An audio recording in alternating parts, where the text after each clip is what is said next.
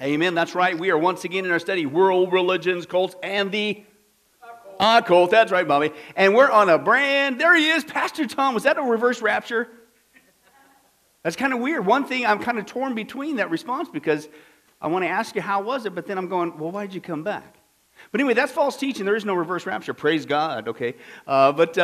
We just were boasting on you that because you're incessant praying, that we finally made it to a new chapter. That's right. Number 10, Bobby, what is it? It's Seventh-day Adventist. Well, wait a second. I mean, we believe in God rested on the seventh day, 6-day little creation, and the advent of Jesus Christ. It's got to be Christian, right? Wrong answer, and that's what we're going to start to see, folks. And this one, I'm telling you, of all the cults, this one, to use the term, is kind of like a little sleeper cult, if you will. This one gets kind of snuck in under the door. Oh, come on, not those guys. And we're going to be dealing with the facts with that. In fact, I even posted, yesterday on social media, posted an invite for people to come join us for the new study, and it already started. Well, whatever. Let's just begin the journey, shall we? But let's go ahead. Let's go take a look at the top of the page there. Who are we talking about? Well, first of all, we're talking about cults again. World religions, cults. We're still on that topic, and the occult, right? Now, review. A cult is sometimes difficult to define, and there's many choices of definitions. Now, again, by way of recap, the non-Christian definition of a cult is this. It usually focuses on the sociological, psychological, and behavioral factors. Now, according to these factors, listen, a cult is a religious group that seeks to what? Control. All about control. What did we see the last two versions of a cult? Right? With Jehovah's Witnesses and Mormons, did they seek to control them, people? Absolutely. So that's a sign you're a cult. To control its members by either a single individual or an organization. Same thing. Jehovah's Witnesses, Mormons, the same thing is going on there. So again, whose definition, are we making this up? Are we just being mean towards, with all due respect, Seventh-day Adventist teaching?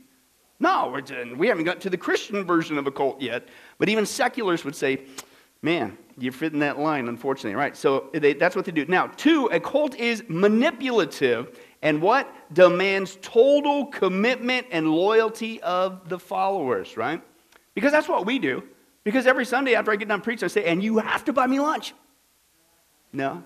Yeah, obviously it ain't working. I am joking by your response. And it was 1932 last time. Somebody took me out. But I'm not bitter about it. But let's move on, right? And that's total commitment, total control, right? Now, the standard evangelical definition, this is what you and I would say, is a cult. It says a Christian cult, add the word pseudo-Christian, fake Christian, false Christian, that's what you're dealing with there, is any group that deviates from biblical Christianity and fundamental doctrines of the faith. Now again, here's your big 5 guns that we've been dealing with. How do you know somebody's in a cult? How do you know that somebody's teachings are being derived from a cult, etc., etc., etc.? Here it is. Number 1, what is it?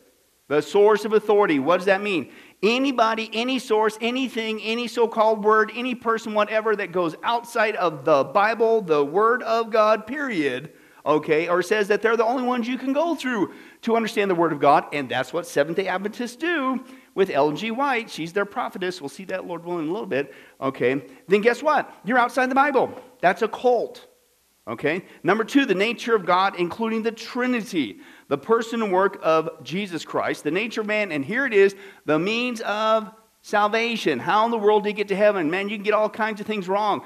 I don't know how many times I've warned you guys, stop eating chicken. You keep getting it wrong. But whatever you do, don't get wrong how you get to heaven. And that's what every single religion, every single cult, the occult, that's the whole unifying factor. If anything, what they all have in common, it's the wrong way to heaven. You can't get that one wrong. You don't want to get that wrong. That's why we love them enough to understand where they're coming from and so that we can engage into a conversation with them and hopefully lead them to Jesus Christ. Now, in many cases, these groups, here's where the illusion comes from. Here's where the lines get blurred, if you will. In many cases, these groups may use the same words as us, but what do? They don't just redefine them. What's the word there? Radically, right? Redefine them, right? You got to get behind the veneer, right? And again, believe it or not, even a Seventh-day Adventist would say, oh, no, we're just saved by grace. That's not really what you believe. Okay, with this thing called the investigative judgment, and that they believe it is based on your works. Okay, again, we'll get to that soon enough. Now, remember that all false philosophies, religious, psychological, and Ruth, what's that word? Ect. He's always there, right? Ect. Okay, are Satan's creation. Well, what's the basis for that? Because we don't like them. No, Cheryl, you didn't mean that, did you? Of course not. You know better than that. John chapter 8, right? How many times have we seen that? I'm not going to turn there. John chapter 8. Satan is a murderer, and he's been one from the beginning, but he's also a liar and the father of all lies. So what's the Bible? Straight from Jesus say, anything that's contrary to what Jesus, the Bible, God teaches, ultimately, we may not have been there when the demon inspired it. Who did it come from? Any lie. Satan. So therefore, any false teaching, any cult, any occult, any religion other than true biblical Christianity, who's behind it? Satan, right? And that's what he says. Any distortion of the true gospel is the work of Satan, whose aim is to deceive people into thinking that they're doing what is needed to be rewarded heaven upon death. That is a salvation by works. In other words, doing good things and not doing bad things. Now, how many people do you know that still have that mindset? I'm not that bad of a person. What'd they just say? I think it's by works. Well, I'm not as bad as Hitler. What'd they just say to you? Well, I go to church services. What'd they just say? It's by works. I believe in the 10 Commandments. I'm an American. Okay, that's cool. But that doesn't save you, right? It's by God's wonderful grace to the cross of Jesus Christ and faith in that, okay? But that's what he does. Anything that says that you have your hand in it is a false gospel.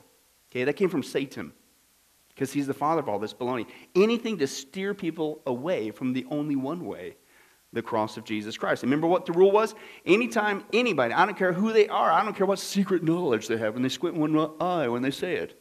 Okay, I don't care how cool that is, right? What do they say? Here's the rule. It's Jesus, period, is how you get to heaven. His work on the cross, that's it, right? Jesus. If anybody says, well, it's Jesus and, no, it's Jesus or no, it's Jesus, but that's not the gospel. That is not the gospel. Okay, it's Jesus through and through. It's only his work. Now, if one carefully studies the various religions and cults of the world, you're going to discover that, underline these next two words, without exception. Right? Without exception. This is the unifying factor of everything else other than biblical Christianity. That they are founded on some form of human works, human effort, and works of righteousness. Right? That you got to do something, right? Instead of accepting a gift that God has already done it for you. And frankly, only he can do it because your works are what? What's the Bible say? Open your Bibles to Isaiah 64.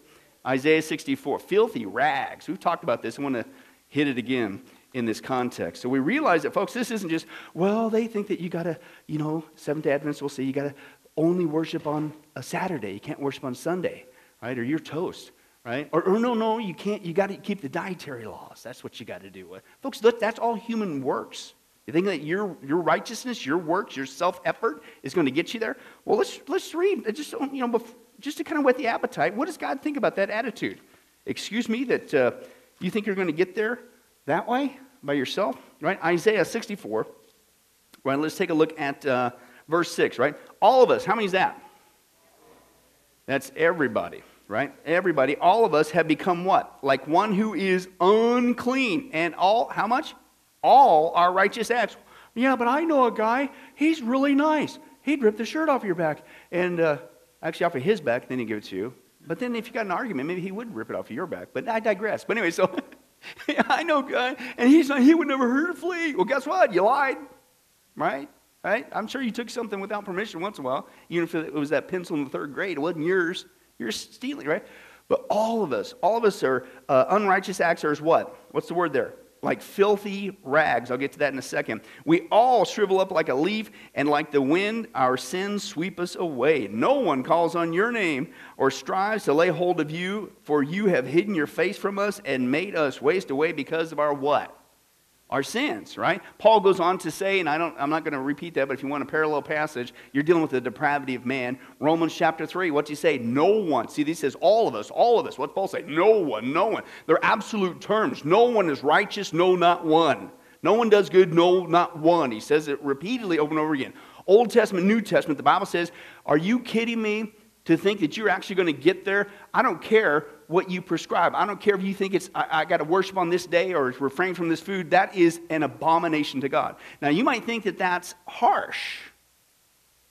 But what was the words there? Filthy rags. Now, let me read to you. We've talked about this before, but let me verbalize to you again. What does that mean in Isaiah? Right? Here's what I mean. The term filthy rags is a very strong term, and God's being very graphic because this offends his holiness. The word filthy is the translation of the Hebrew word adah, which means literally the bodily fluids from a woman's menstrual cycle. And rags means like a rag, right? So therefore, these righteous acts, now put the list here. Take every cult, every religion. No, I know I'm going to earn my way to heaven by going to church services. That's a filthy menstrual rag you just threw before the holy throne of God. You know, I'm going to refrain from eating pork. You just threw a bloody wow before the holy throne of God. No, I'm going to only worship on a Saturday. You just took a box. Are you serious? See, I didn't say that. God did. That's what he's saying, right? And basically, why is he using that picture? Listen, these righteous acts are considered by God as repugnant as a soiled feminine hygiene product thrown before him. Excuse me, you actually have the audacity. My son's blood was shed for you. And you're going to say your own efforts, which is basically a self-produced thing. It's hard to even say, but I mean, I'm just quoting scripture. Do you see how, but do you see how offensive this is? And see, this is why we can't budge, folks. We cannot budge from this. We cannot budge. It's only through the cross of Jesus Christ. This is an offense to God. It's an offense to the cross of Christ. And when people come up, and every cult's got their list, and we're going to see Seventh-day Adventists, they got their list. Every one of these things, you might as well just supplant it. When you see somebody, it's Jesus, and you got the pork, and Jesus, but only on Sunday. But see, picture every time they add, because each one's got their list, they just took a tampon. That should suffice God. Wow. That's graphic, right? And that's what's going on. Our salvation is not the result of any of our efforts, abilities, intelligent choices, personal characteristics, or acts of service we may perform. Our acts of righteousness do not produce salvation, but they are the evidence of our salvation. You got the cart before the horse, right? Because when you love Jesus, what's the natural response? When all hope is lost, we're doomed to deserve to go straight to hell, and yet he saved us 100% completely, past, present, future. As we saw before, he even obliterates our sins. It's just awesome. What's the natural response? I want to serve him. I want to, So don't get the cart before the horse. But that's how egregious that mentality is to God. And that's what these guys, just like Mormonism, just like Jehovah's Witnesses, just like Catholics, all religions, they all have their things that they're chucking before God. Don't want to be there. Don't want to be there. Okay? And we are not doing anybody a service if we don't speak up in love. That's how offensive that is to God. Okay? And again, the penalty is if that's what you're trusting in, guess what? You're going to hell. So we have to love them enough to tell them the truth, right? Now, let's continue on. Works of righteousness, that's what they all, without exception, agree. Only grace-centered biblical Christianity is from God. Every other form of religion is from who? Satan, inspired by his demon spirits, promoted by his lying agents, and centered in works of righteousness. In fact, the Bible says this kind of stuff is going to increase in the last days. Open your Bibles to 1 Timothy 4, right? We've been here many times. And this is very applicable to Seventh-day Adventists, all right? 1 Timothy and 4, 1 and 2. If you find 2 Timothy, what do? Yeah, 2 Timothy. You almost got it there, Bobby. That's for like the book of Daniel or Matthew, but you got the 2 in front of it, so kind of... All right, there you go. Hey, you got it. All right. Let's take a look there. 1 Timothy chapter 4. The Spirit clearly says that when? In the latter times, last days, if you will. What's going to happen? How are you going to know you're living the last days? Some, the context is in the so-called church, will what? Abandon the faith, and what are they going to do? Well, you got to keep the show going. Well, they're not following God. What are they following? Deceiving spirits and things taught by who? Demons, lies. All lies come from Satan. Now, listen to this. He opens it up. Such teachings come through what? Hypocritical liars, right? Whose consciences have been seared as with a hot iron. Now, here's a couple characteristics. They forbid people to marry. Does anybody do that today with their false teaching? Yeah, we saw that with Catholicism. And order them to abstain from certain foods, right? Now, I know every time I quote this passage, you start chuckling because you say, well, the chicken, Pastor. This is what you're doing. No, I'm not doing that. If you want to eat chicken, go ahead and eat chicken. I'll visit you in the hospital. But anyway, that's right. I'm not saying you can't. I'm just saying, why would you? Okay, there's a difference. But anyway, but that's what we're going to see with Seventh-day Adventists, right? You got to abstain from certain the dietary laws, all that stuff. And folks, I'm telling you, what we're going to, if I can get that far, we're going to see that basically you got Seventh-day Adventists, you got the early charismatic movement, you got Jehovah's Witnesses, you've got Mormons. You got with Christian Science there with all that, the Church of Christ, which is legalistic as well, and things that all coming out about the same time frame in the last days, right? The turn of the previous century in the mid to late 1800s, all of them basically took off, right? At the last great national revival in our country's history, okay? And it's like Satan's last ditch, like, oh boy, we're getting close now. And again, every single one of those claims to be Christian. But they're not. They're fake. Every last one of them, right? So we'll get into that, hopefully, if we get that far. Now, let's continue on, right? Our heart. What's our heart? Now, and again, we're just recapping. Why are we doing this? Why do we keep going through this, right? Again, it's not to win a debate. Knowledge puffs up, but love builds up. What do you do with this, right? We want to reach these people for Christ. Because, again, if they're trusting their own filthy, you need Jesus. And I don't want even my worst enemy to go to hell. Right? So we want to study, we want to learn about you, we want to lead you to Jesus Christ. That's our heart. And that's what he says. Now, when studying the cults, we may be tempted to scoff at the seemingly ludicrous beliefs, right?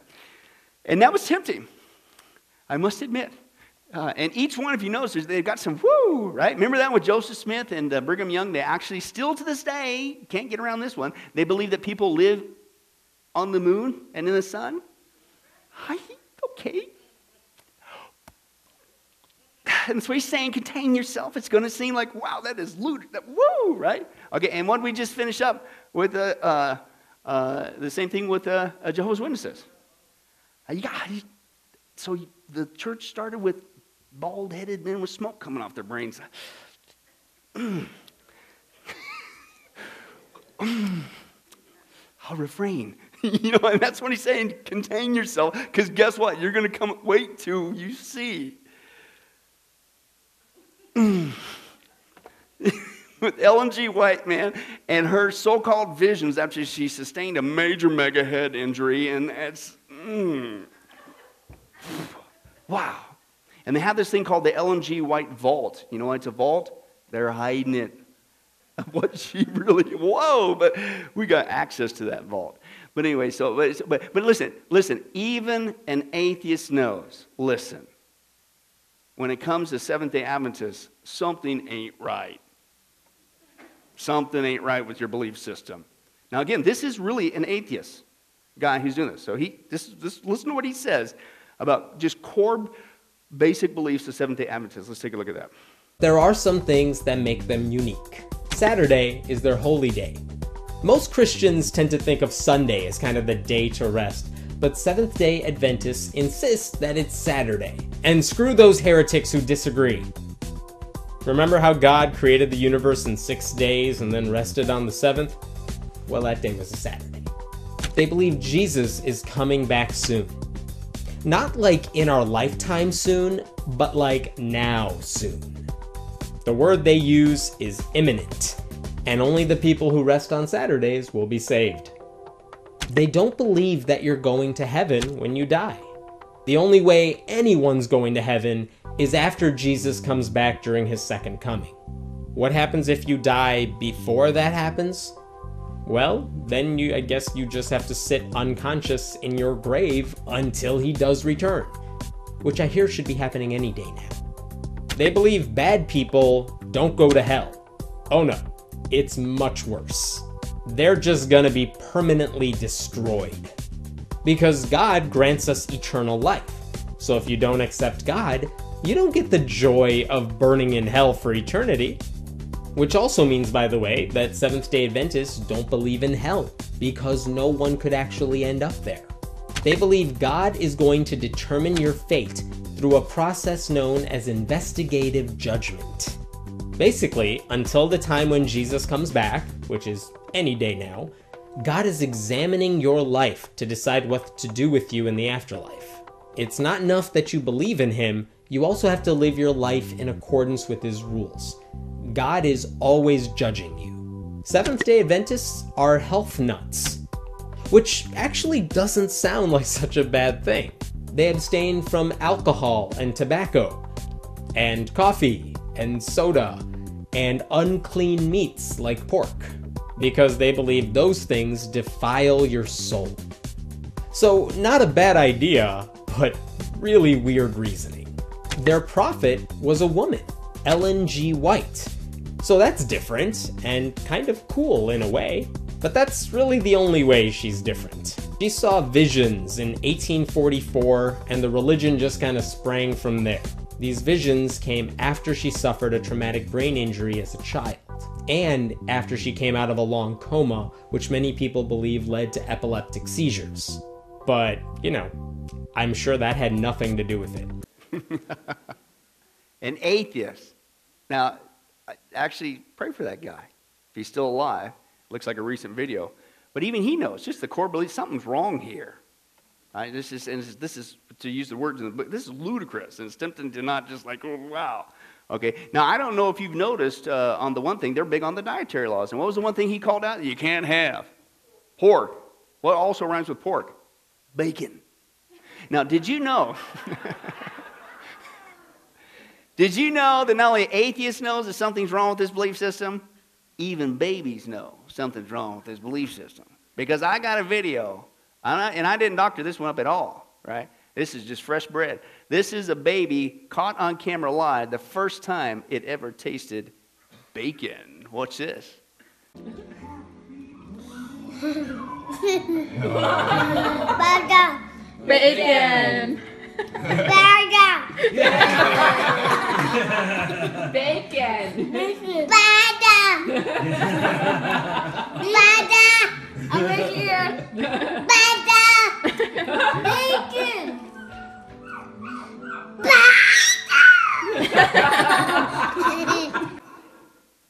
All right, let's close in prayer. No. Yeah. But no, that's what they do, okay? Now, again, this is, okay, it might seem ludicrous, and it's like, okay, and you really believe that, and you really, woo! Well, you'd be tempted to say, hey, you want to come over to my house for lunch? What are you having? I'm having bacon-wrapped bacon with bacon juice on a bacon salad with bacon ice cream and a bacon pop. You want to join me? No, don't do that, right? I know it's going to be kind of ludicrous, right?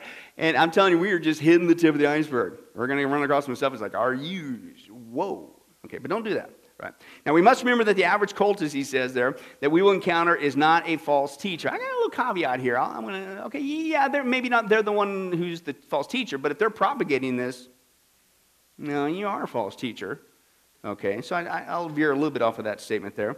And, but in general, I know what he's talking about, but they're deceived by Satan, right? And this is the point. There's someone that God loves for whom Christ died. They need to be saved. Right? But God demonstrates, Romans 5:8, his own love towards us, that while we were just perfect, sinners, Christ died for us. Right? But when the kindness of God our Savior and his love for who? Just only a certain group? No, he loves mankind. He appeared. Right? Titus 3:4, for God so loved the world that he gave his only begotten Son, that whoever believes in him, Jesus, shall not perish, but have eternal life. John 3:16. And again, Paul's example should be ours. This is our attitude. I'm telling the truth in Christ. I'm not lying. My conscience testifies with me in the Spirit that I have great sorrow and unceasing grief in my heart. For I wish that I myself were accursed, separated from Christ for the sake of my brethren, my kinsmen, the Jewish people, according to the flesh. My brethren, my heart's desire, my prayer is to beat these people in a debate. I'm sorry, wrong translation. What did he say? My heart's desire, my prayer is, oh God, that they would be saved. That's to be our heart. Now that's to be our heart. Now, but be rest assured. Don't wimp out. Don't wimp out. Because I'm telling you on this one, Seventh-day Adventists, you're going to have people fight you on it. You're going to have people fight you on it. And they just don't know. And I'm talking in the church. Because I don't know, you haven't done your homework, I don't know what it is. Right? Some people say, well, I know some Seventh, and it's typically a response, and they're really nice. Nice don't get you into heaven.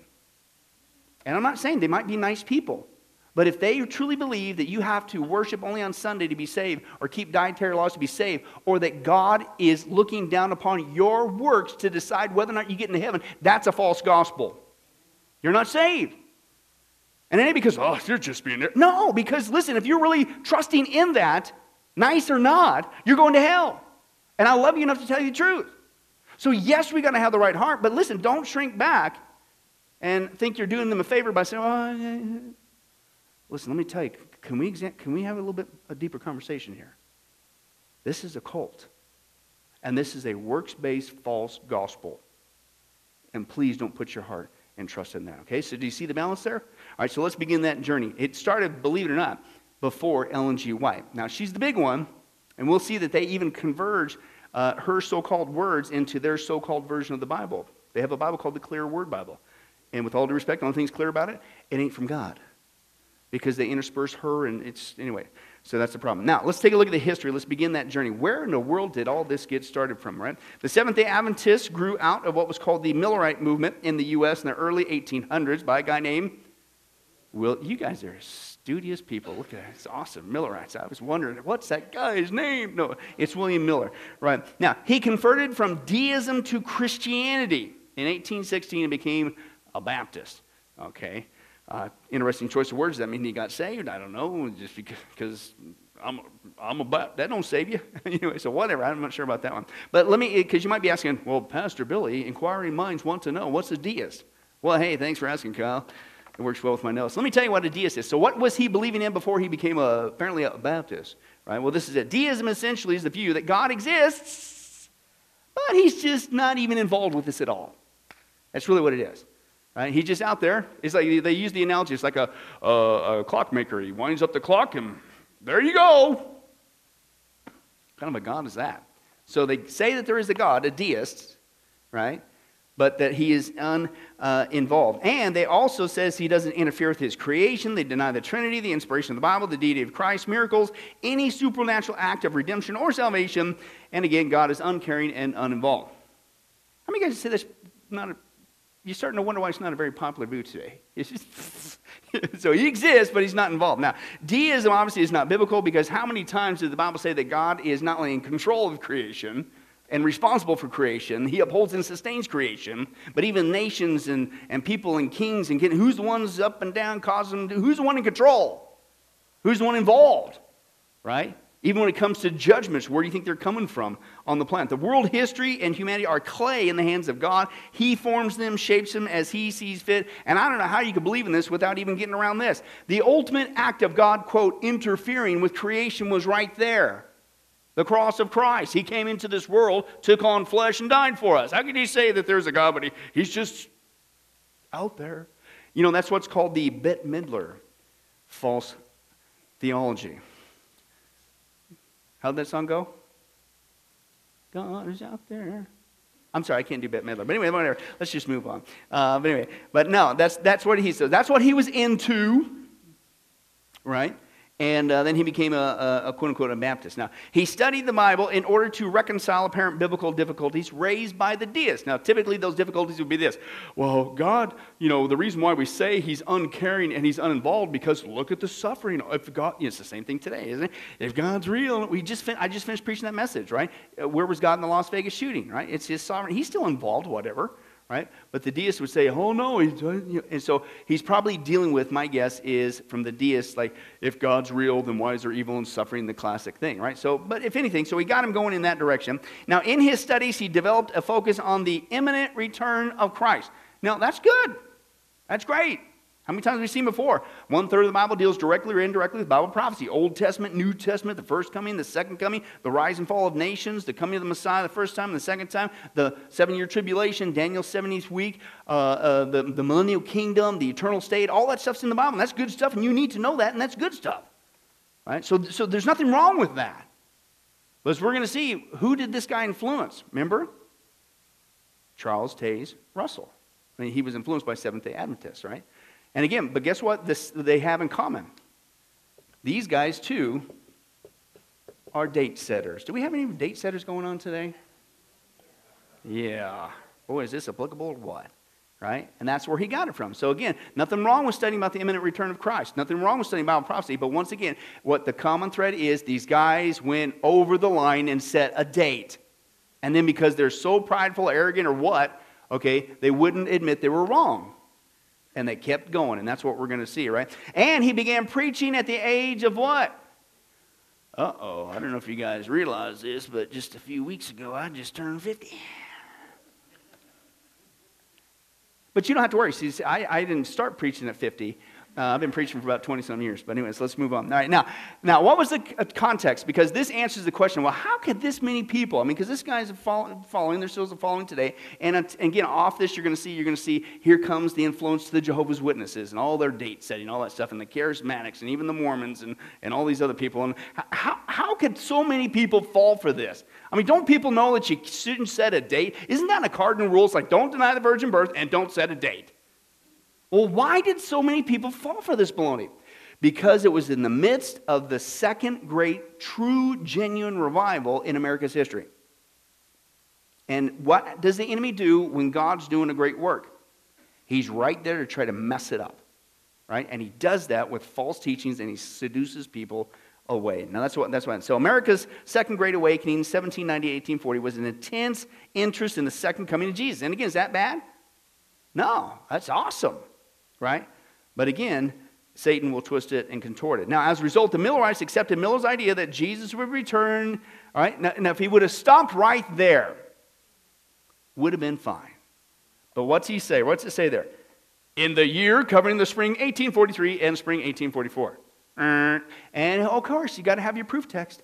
And he had one, Daniel 8:14. What's the latest one today? Oh, Revelation 12.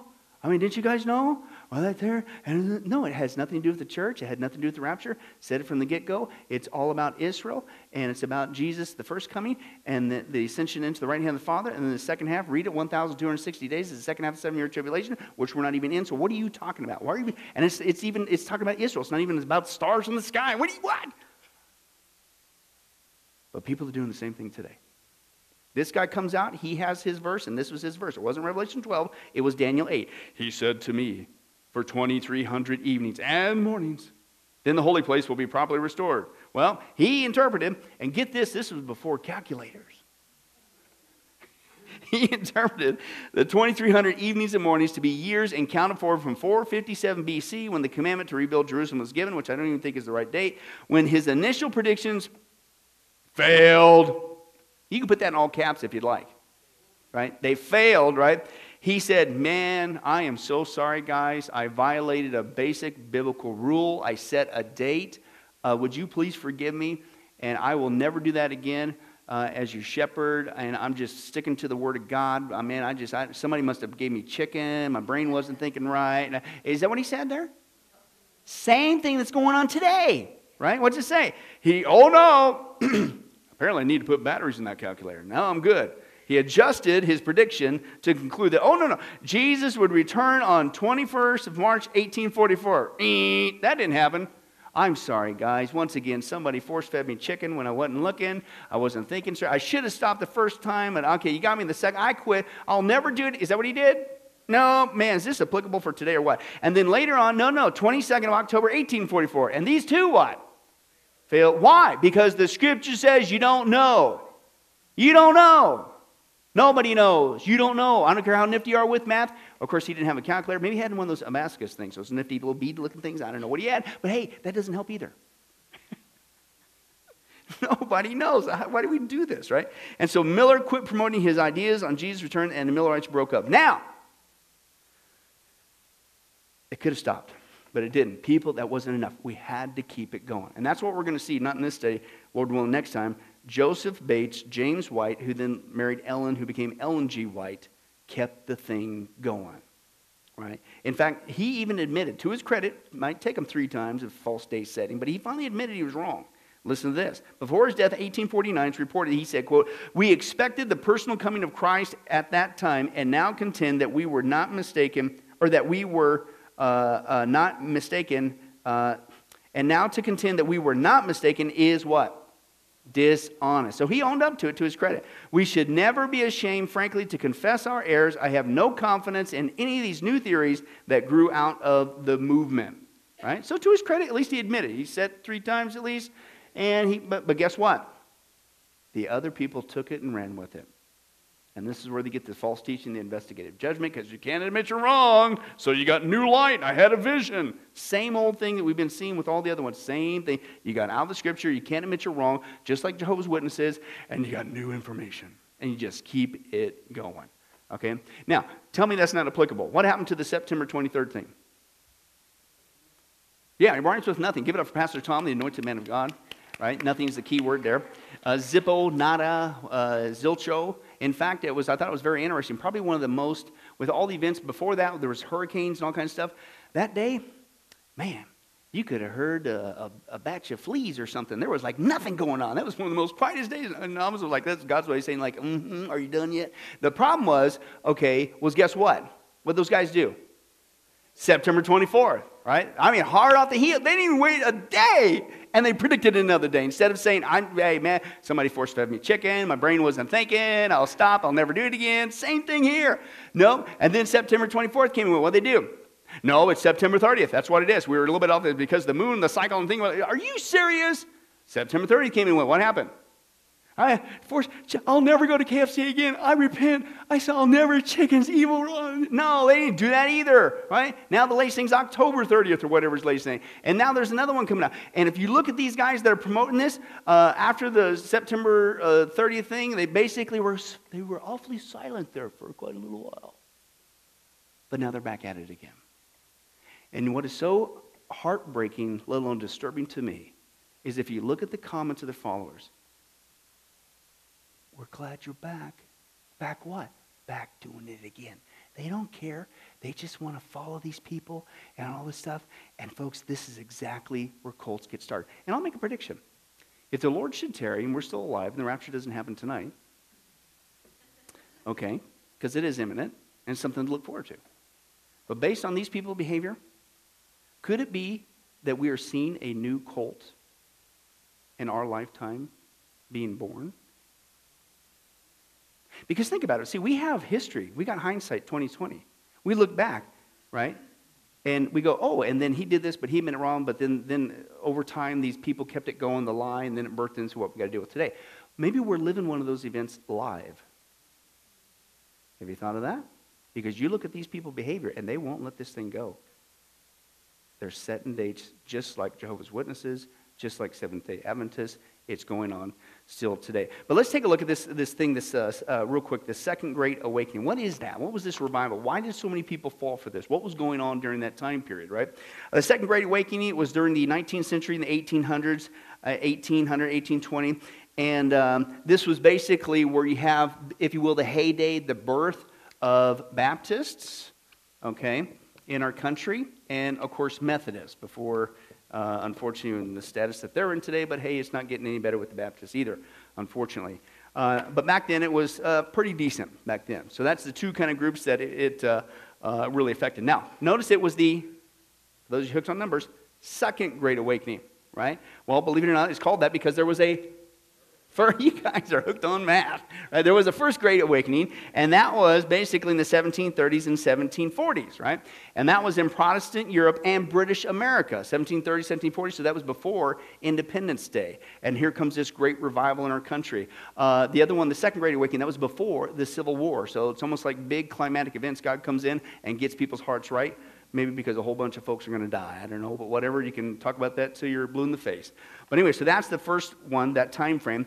And again, during that time in the First Great Awakening, you had a couple of folks who were the bigwigs, the promoters of that, if you will, that God used. One of them was George Whitefield, and started actually over in England, over there. And they say that, he was out there preaching to some coal miners. Of course, if you know coal miners are covered with black soot. And he talked about the white furrows because they would cry. As he'd be preaching about Jesus, they're getting saved, and the tears would cause white furrows. And that was kind of the time frame they credited of getting that movement going. Then it kind of, over here at the Americas, there was another gentleman involved, Jonathan Edwards, who's considered America's greatest theologian. He was a Puritan, he was a Calvinist, and he was preaching at his church in Massachusetts, okay? And what he was talking about was how learn to be a better, he wasn't, who said that? Are you kidding me? He was preaching on hell, man. His famous sermon, Sinners in the Hands of an Angry God. He was preaching hell big time. And I got to thinking, well, gee whiz, maybe that's why revival's not coming, because nobody's preaching on hell anymore, right?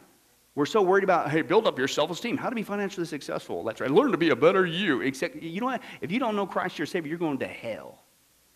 Right? And this guy, let me just share with you some in that sermon, right? And then revival breaks out.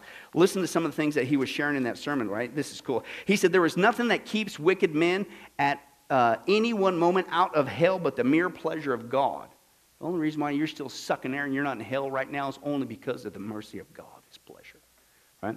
He said, God may cast wicked men into hell at any given moment. The wicked deserve to be cast into hell. Divine justice does not prevent God from destroying the wicked at any moment. The wicked at this moment suffer under God's condemnation in hell. Listen to this. The wicked, he said, must not think simply because they're not physically in hell that God is not at this very moment as angry with them as he is with those miserable creatures that he's now tormenting in hell, and who at this very moment do feel the fierceness of his wrath. At any moment God shall permit him. Satan stands ready to fall upon the wicked and seize them as his own. And simply because there is not any visible means of death before them at this given moment, the wicked should not feel secure. All that wicked men may do to try to save themselves from hell's pains shall afford them nothing if they continue to reject Jesus Christ. So he's preaching this, right? And while he's preaching his sermon, he's even getting interrupted because people, they're literally running down the aisle, dropping, what must I do to be saved? And then it began to spread to the colonies there during that time frame before the American Revolution, right? So George Whitefield, he's over there in England, right? Jonathan Edwards is over here. That's the first great revival. And then, of course, George Whitefield comes over here from England, and he starts preaching in the colonies as well. So like a two-bang punch, right? And one of his biggest supporters was a guy, George Whitefield, when he came over here, right, is a guy named Benjamin Franklin. And he's the one that started that little nifty little tiny department store. No, that's sort of, they got it from his name. Right? I don't think he started that. But no, but Franklin was a supporter of Whitefield. Now, Franklin was a deist, believed that there was a God, right? And but he kind of liked Whitefield, and he remained a supporter of Whitefield until he died in 1770, right? But it was thanks to Benjamin Franklin and his influence and his ability to mass produce. You know what he used? Media. What a concept. We should do that sometime. Use media to get the gospel out, right? And that's what he did, because he had printing presses, he had newspapers, whatever of that version. And so he liked the guy. So he didn't necessarily wasn't a Christian at the time, but he liked the guy, what he was doing. And so he printed in mass his sermons and teachings and spread it out. And so that helped to spread the revival using media. It just keeps going back to media. Right? What a concept, right? And so that's what he did. Now, there actually is, I'll just say this, there is a debate whether or not Benjamin Franklin, some would say that before he passed away that there might have been evidence that he did finally, maybe Whitefield's influence finally got to him, got saved, but that's a debate. I'm not going to go there. But the Second Great Awakening, again, followed that. So basically 1700s, early 1700s, mid 1700s, first Great Awakening before the American Revolutionary War, and the Revolutionary War. And then you got the next Great Awakening, Millerites, all this stuff going on right prior to the Civil War. Now, again, the big ones were the Methodists and the Baptists. Now, one of the methods they used also, this was another way to disperse, is they had what was called circuit riders. Circuit riders or circuit preachers. And that was basically a low-tech form of Facebook and social media, right, to get the word out. And their low-tech version was the electricity they used was horsepower. 1 horsepower. Literally 1 horse. They would ride a horse, and they would go on the circuit. But what they would do is these circuit riders, they would go into the highways and the byways, the backwoods of America, and they would preach the gospel and things of that nature. And so, again, that helped to spread, again, and disperse God's word and revival and begin to affect our nation. Again, whatever means you need to share the gospel, you should be doing it, right? What a lesson that is, right? And so again, the Baptists and Methodists were the big ones supporting that. And again, out of this, you have at the same time this great revival's going on during this time frame. here comes the false. Satan's always there to try to mess up the good. I mean, lots of people getting saved, people getting right. I remember testimonies reading back with Edwards, Jonathan Edwards in his town, and literally businesses would stop, and just for days people would be doing nothing but studying the Bible. I mean, can you imagine if Las Vegas basically just shut down and everybody's reading the Bible? That really happened. Now, granted, it wasn't on the scale of the population of Vegas, but it was towns, whole communities were getting saved. It was just, wow, the Spirit of God. Oh, what a cool time. So that's awesome. That's great things. But guess who's there to mess it up? And lead people astray. Satan. Now, and one of the ways he did that is with pseudo-Christian cults. And the Millerites, early form of Seventh-day Adventists, who then later influenced the beginnings of the Jehovah's Witnesses were there, but also a group called the Churches of Christ. Now, this is another one that people will fight you on. It's like, I'm sorry, you got to do your homework, right? Now, is the Church of Christ a good biblical church? No, it's not, right? Now, first of all, one of the things that they do is, with the Church of Christ, is they don't allow musical instruments in their services. You can't have music services. I'm going like, where in the world do you get that? Real quick, open your Bibles to Psalm 150. It's the final psalm. Oh, by the way, in the Hebrew, what's psalm mean? Psalm, music, praise. Okay. But Psalm 150, let's take a look there. And just the very last one. So you tell me if it's acceptable or not to use instruments in our praising and worshiping of God. Right? Psalm 150. It's on page 561 in my Bible. That helps. What does it say? Praise the Lord. Praise God in His sanctuary. Praise Him in His mighty heavens. Praise Him for His acts of power. Praise Him for His surpassing greatness. And praise Him only with your lips. And whatever you do, you better not bust out an instrument. Oh, I'm sorry. Wrong translation. What's he saying here? This is just one psalm. Sounding of the trumpet, praise Him with harp and lyre, praise Him with tambourine and dancing, praise Him with the strings and the flute, praise Him with the clash of the cymbals, praise Him with resounding cymbals. Let everything that has breath praise the Lord, praise the Lord. So how in the world could you say that you can't use, it's wild. Again, why? Because you're going outside the Scripture, right? Now, even this guy, I'm going to share with you, okay, this guy, and even he knows, again, this is ludicrous. Something's wrong with this. Here's what he shares. I used to be a praise and worship leader for many different religious groups before I became a Christian. Thank you for laughing. You're so tolerant. I used to lead praise and worship at a Jehovah's Witness church one time. Sing songs like, someone's knocking at your door, somebody's ringing your bell.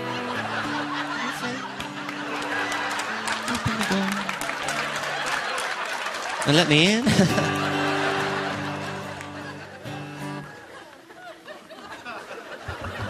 Then I was at a Mormon church for a while. We used to sing songs like, I want to ride my bicycle, I want to ride my bike, I want to ride my bicycle, I want to ride it where I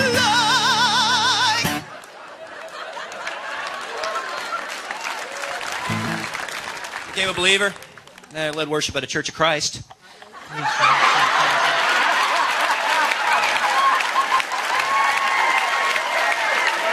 You can laugh. Go ahead. They laugh. They love that joke. Again, we're tempted to say, man, that's ludicrous. But it is kind of like, what are you talking about? Okay?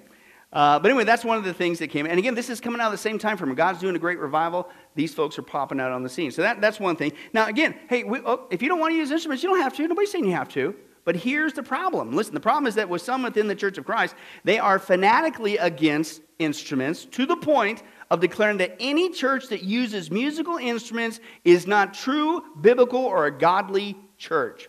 Now you went over the line. Such dogmatism is the mark of a cult. That's just one. Number two, in the Church of Christ, they claim to be the, quote, one true church, outside of which there is no true salvation. Same thing that Mormons do, same thing Jehovah's Witnesses do, same thing that Catholics do. This is completely unbiblical. There is not one church or denomination that encompasses the entire body of Christ. The one true Church of Christ is composed of who? Anyone and everyone. right? Outside of whatever.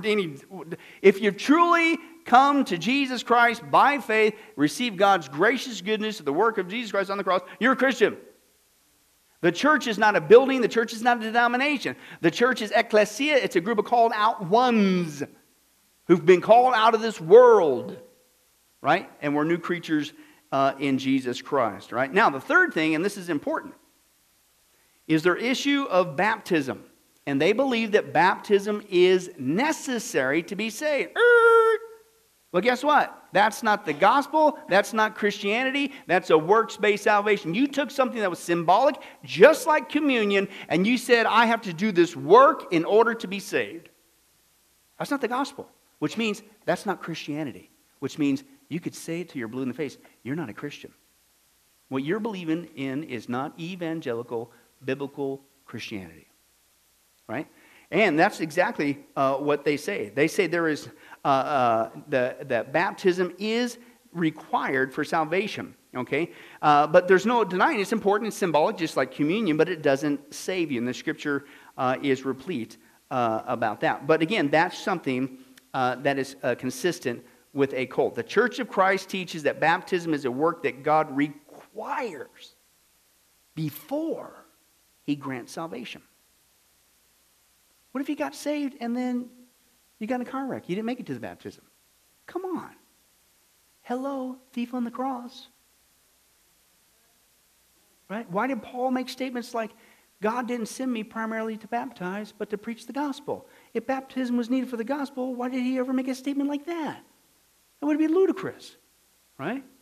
And again, that is what? That's the mark of a cult. Titus 3:5 declares, God saved us not by works of righteousness that we have done, but according to His mercy through the washing and regeneration and renewal of the Holy Spirit. So in this great awakening that was going on, this is the second one.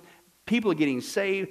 Baptists, Methodists at that time, they're using media and all the stuff. They're doing the circuit preaching. They're getting the Word of God. I mean, tons of people getting saved. Our country is literally, historically effective. It's great. And all of a sudden, out of the midst of it comes a bunch of false Christians, fake Christians, right?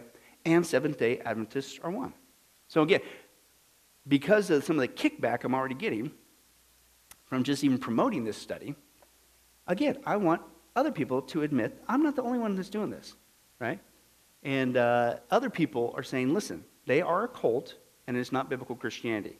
And we're going to close out on this, if I can get it set up here. How should we as believers view that denomination? Well, even the word denomination is one that raises questions in the minds of some evangelicals. Should Seventh-day Adventism be considered a denomination? Historically, it's been regarded as a cult, though there are some in more recent decades who want to have more of an open attitude towards Adventists. I'm talking about an evangelical perspective. So the question is one that has been raised because of Ben Carson's involvement in the Republican primaries. Historically, the Adventist movement actually started in the early 19th century, in the 1800s. There was a man named William Miller. William Miller believed through his study of Scripture that he had figured out when Jesus was going to come back. He said Jesus was going to return sometime between March 21st, 1843 and March 21st, 1844. The Lord Jesus did not return, and so he adjusted his date and said, no, it's going to be October 22nd, 1844. His followers were known as the Millerites, and when Jesus didn't come back on that date, they experienced what they call the Great Disappointment. And obviously, Miller's calculations, his predictions, did not come true. Most people realized that his calculations had been wrong, but there was a small group who said, wait a second, maybe his calculations aren't wrong.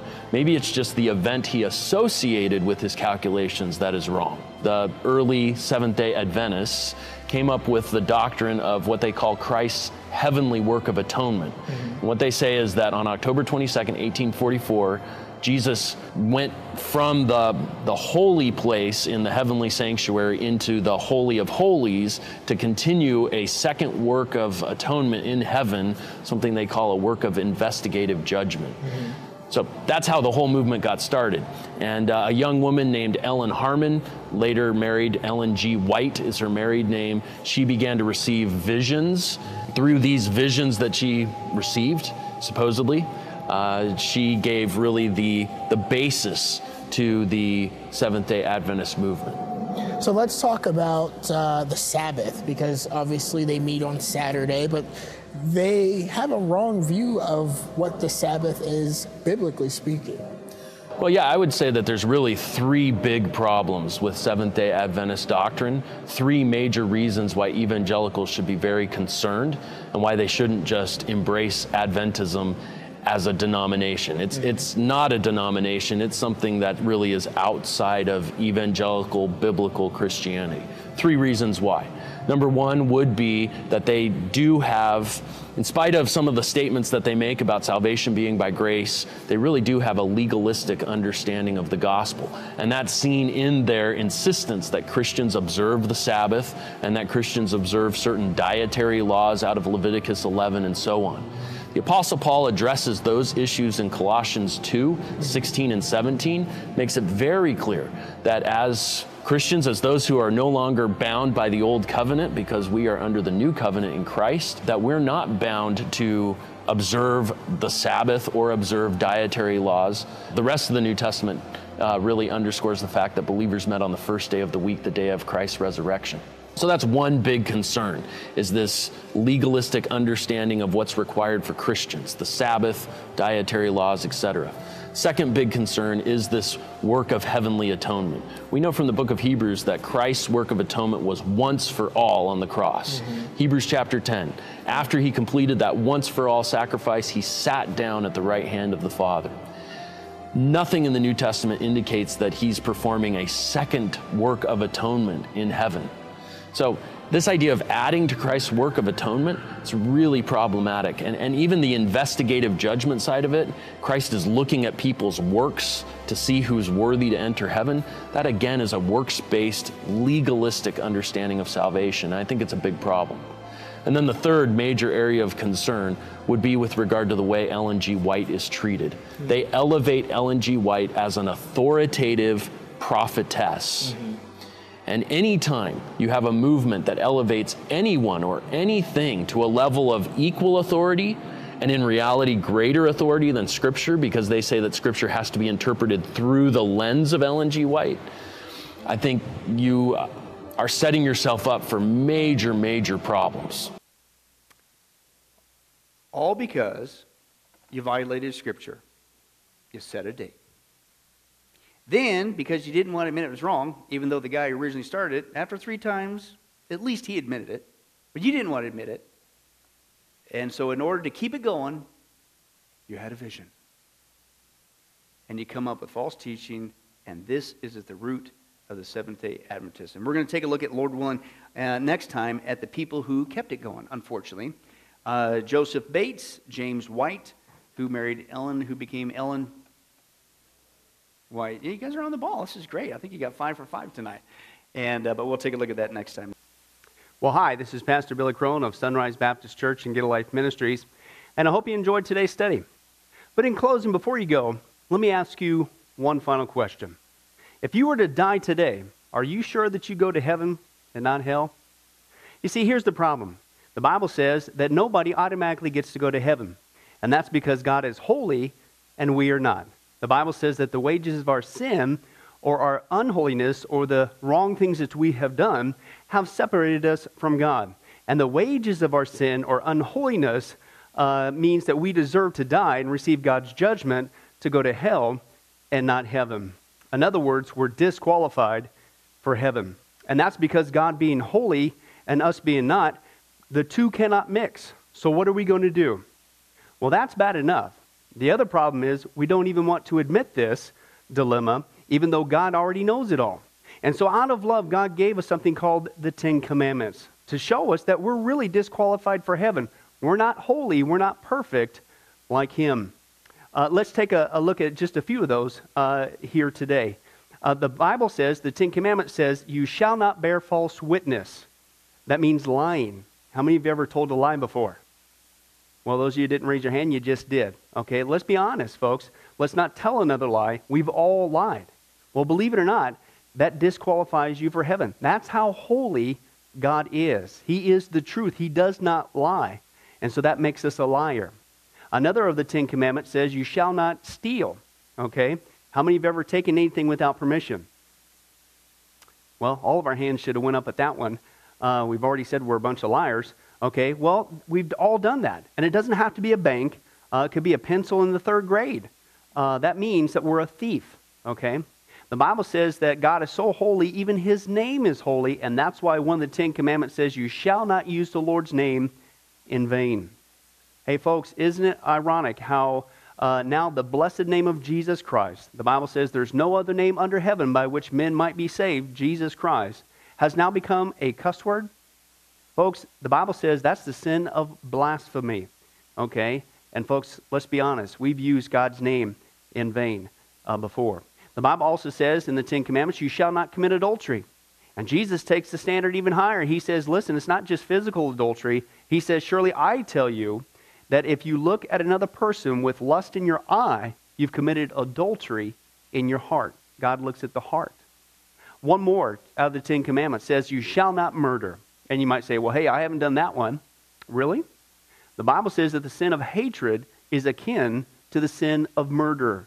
You, in other words, in your heart, wish they were dead. You pulled the trigger, if you will, in your own heart. And the Bible says God sees that, and it's just as bad. He knows the mind, he knows the hearts, the thoughts, and the intents that we have. Folks, that's just 5 out of the 10 Commandments. How you doing? Not very well. None of us can keep them. They're God's x-ray to show us that we're disqualified. And so when, not if, your time comes, because we're all marching towards the grave at different speeds, you're going to have to stand before God. And you're going to have to say who you really are. He already knows. Hey, God, let me into heaven. I'm a liar. I'm a thief. I'm a blasphemer, adulterer, and a murderer. Folks, the Bible is clear. Such people as these will not inherit the kingdom of heaven. That's the problem. Here's the good news. God so loved the world that he sent his one and only begotten Son, Jesus Christ, that whoever believes in him, what he did on the cross on our behalf, that we will not perish, we will not go to hell, but he will give us the gift of eternal life. Jesus died on the cross to forgive us of all of our sins. It's something that we don't earn. We can't earn. It's a gift, the Bible calls it, and a gift cannot be earned. He was taking the death penalty in our place. That's what the cross was of the day.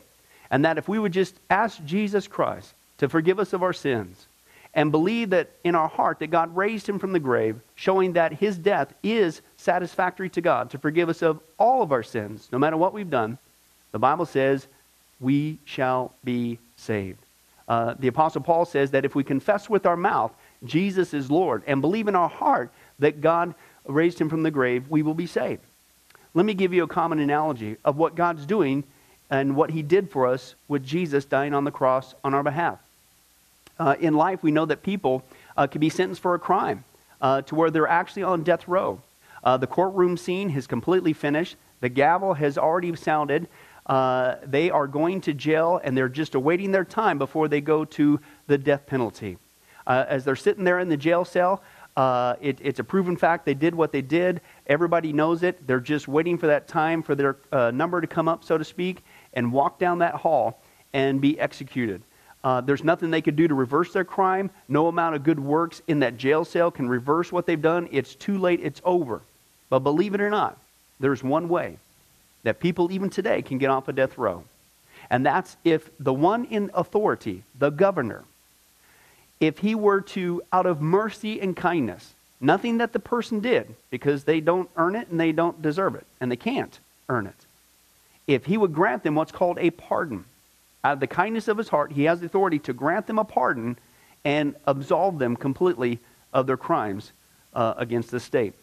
And did you know that there's actually been people that this has happened to, that the governor, out of mercy, has granted them a pardon as a gift, and they've gone down to the jail cell and handed that person, extended it through the bars, here, I'm granting you a pardon. If you would just receive it, you can go free right now. And did you know that there's actually been people who've said, no, I don't want your pardon. And so what happened is of their own doing, even though they had a way out, they still had to go to the death penalty. Folks, can I tell you something? That's what God did for us with Jesus dying on the cross. He sent his son to take the death penalty in our place. He, God, has the authority to grant us through Jesus a complete pardon. And every day that you're still alive, God is extending to you spiritually this pardon. But a pardon does you no good unless you reach out and receive it by faith. Won't you do that today? Won't you call upon the name of Jesus Christ? Ask him to forgive you of all of your sins, to trust in his work on the cross to pardon us from all of our crimes, our sins against God. God loves you. He wants a relationship with you. But there's only one way to heaven. It's Jesus. There's only one way to get off a death row. It's through the cross of Jesus Christ. Won't you do that right now? Well, this has been Pastor Billy Crone of Sunrise Baptist Church and Get a Life Ministries. And if there's anything that we can do for you, please don't hesitate to contact us. Our number, our information will come up here on the screen shortly. And if there's anything we could do for you, please don't hesitate to let us know. Thank you for joining us. And remember, I hope to see you in heaven. God bless.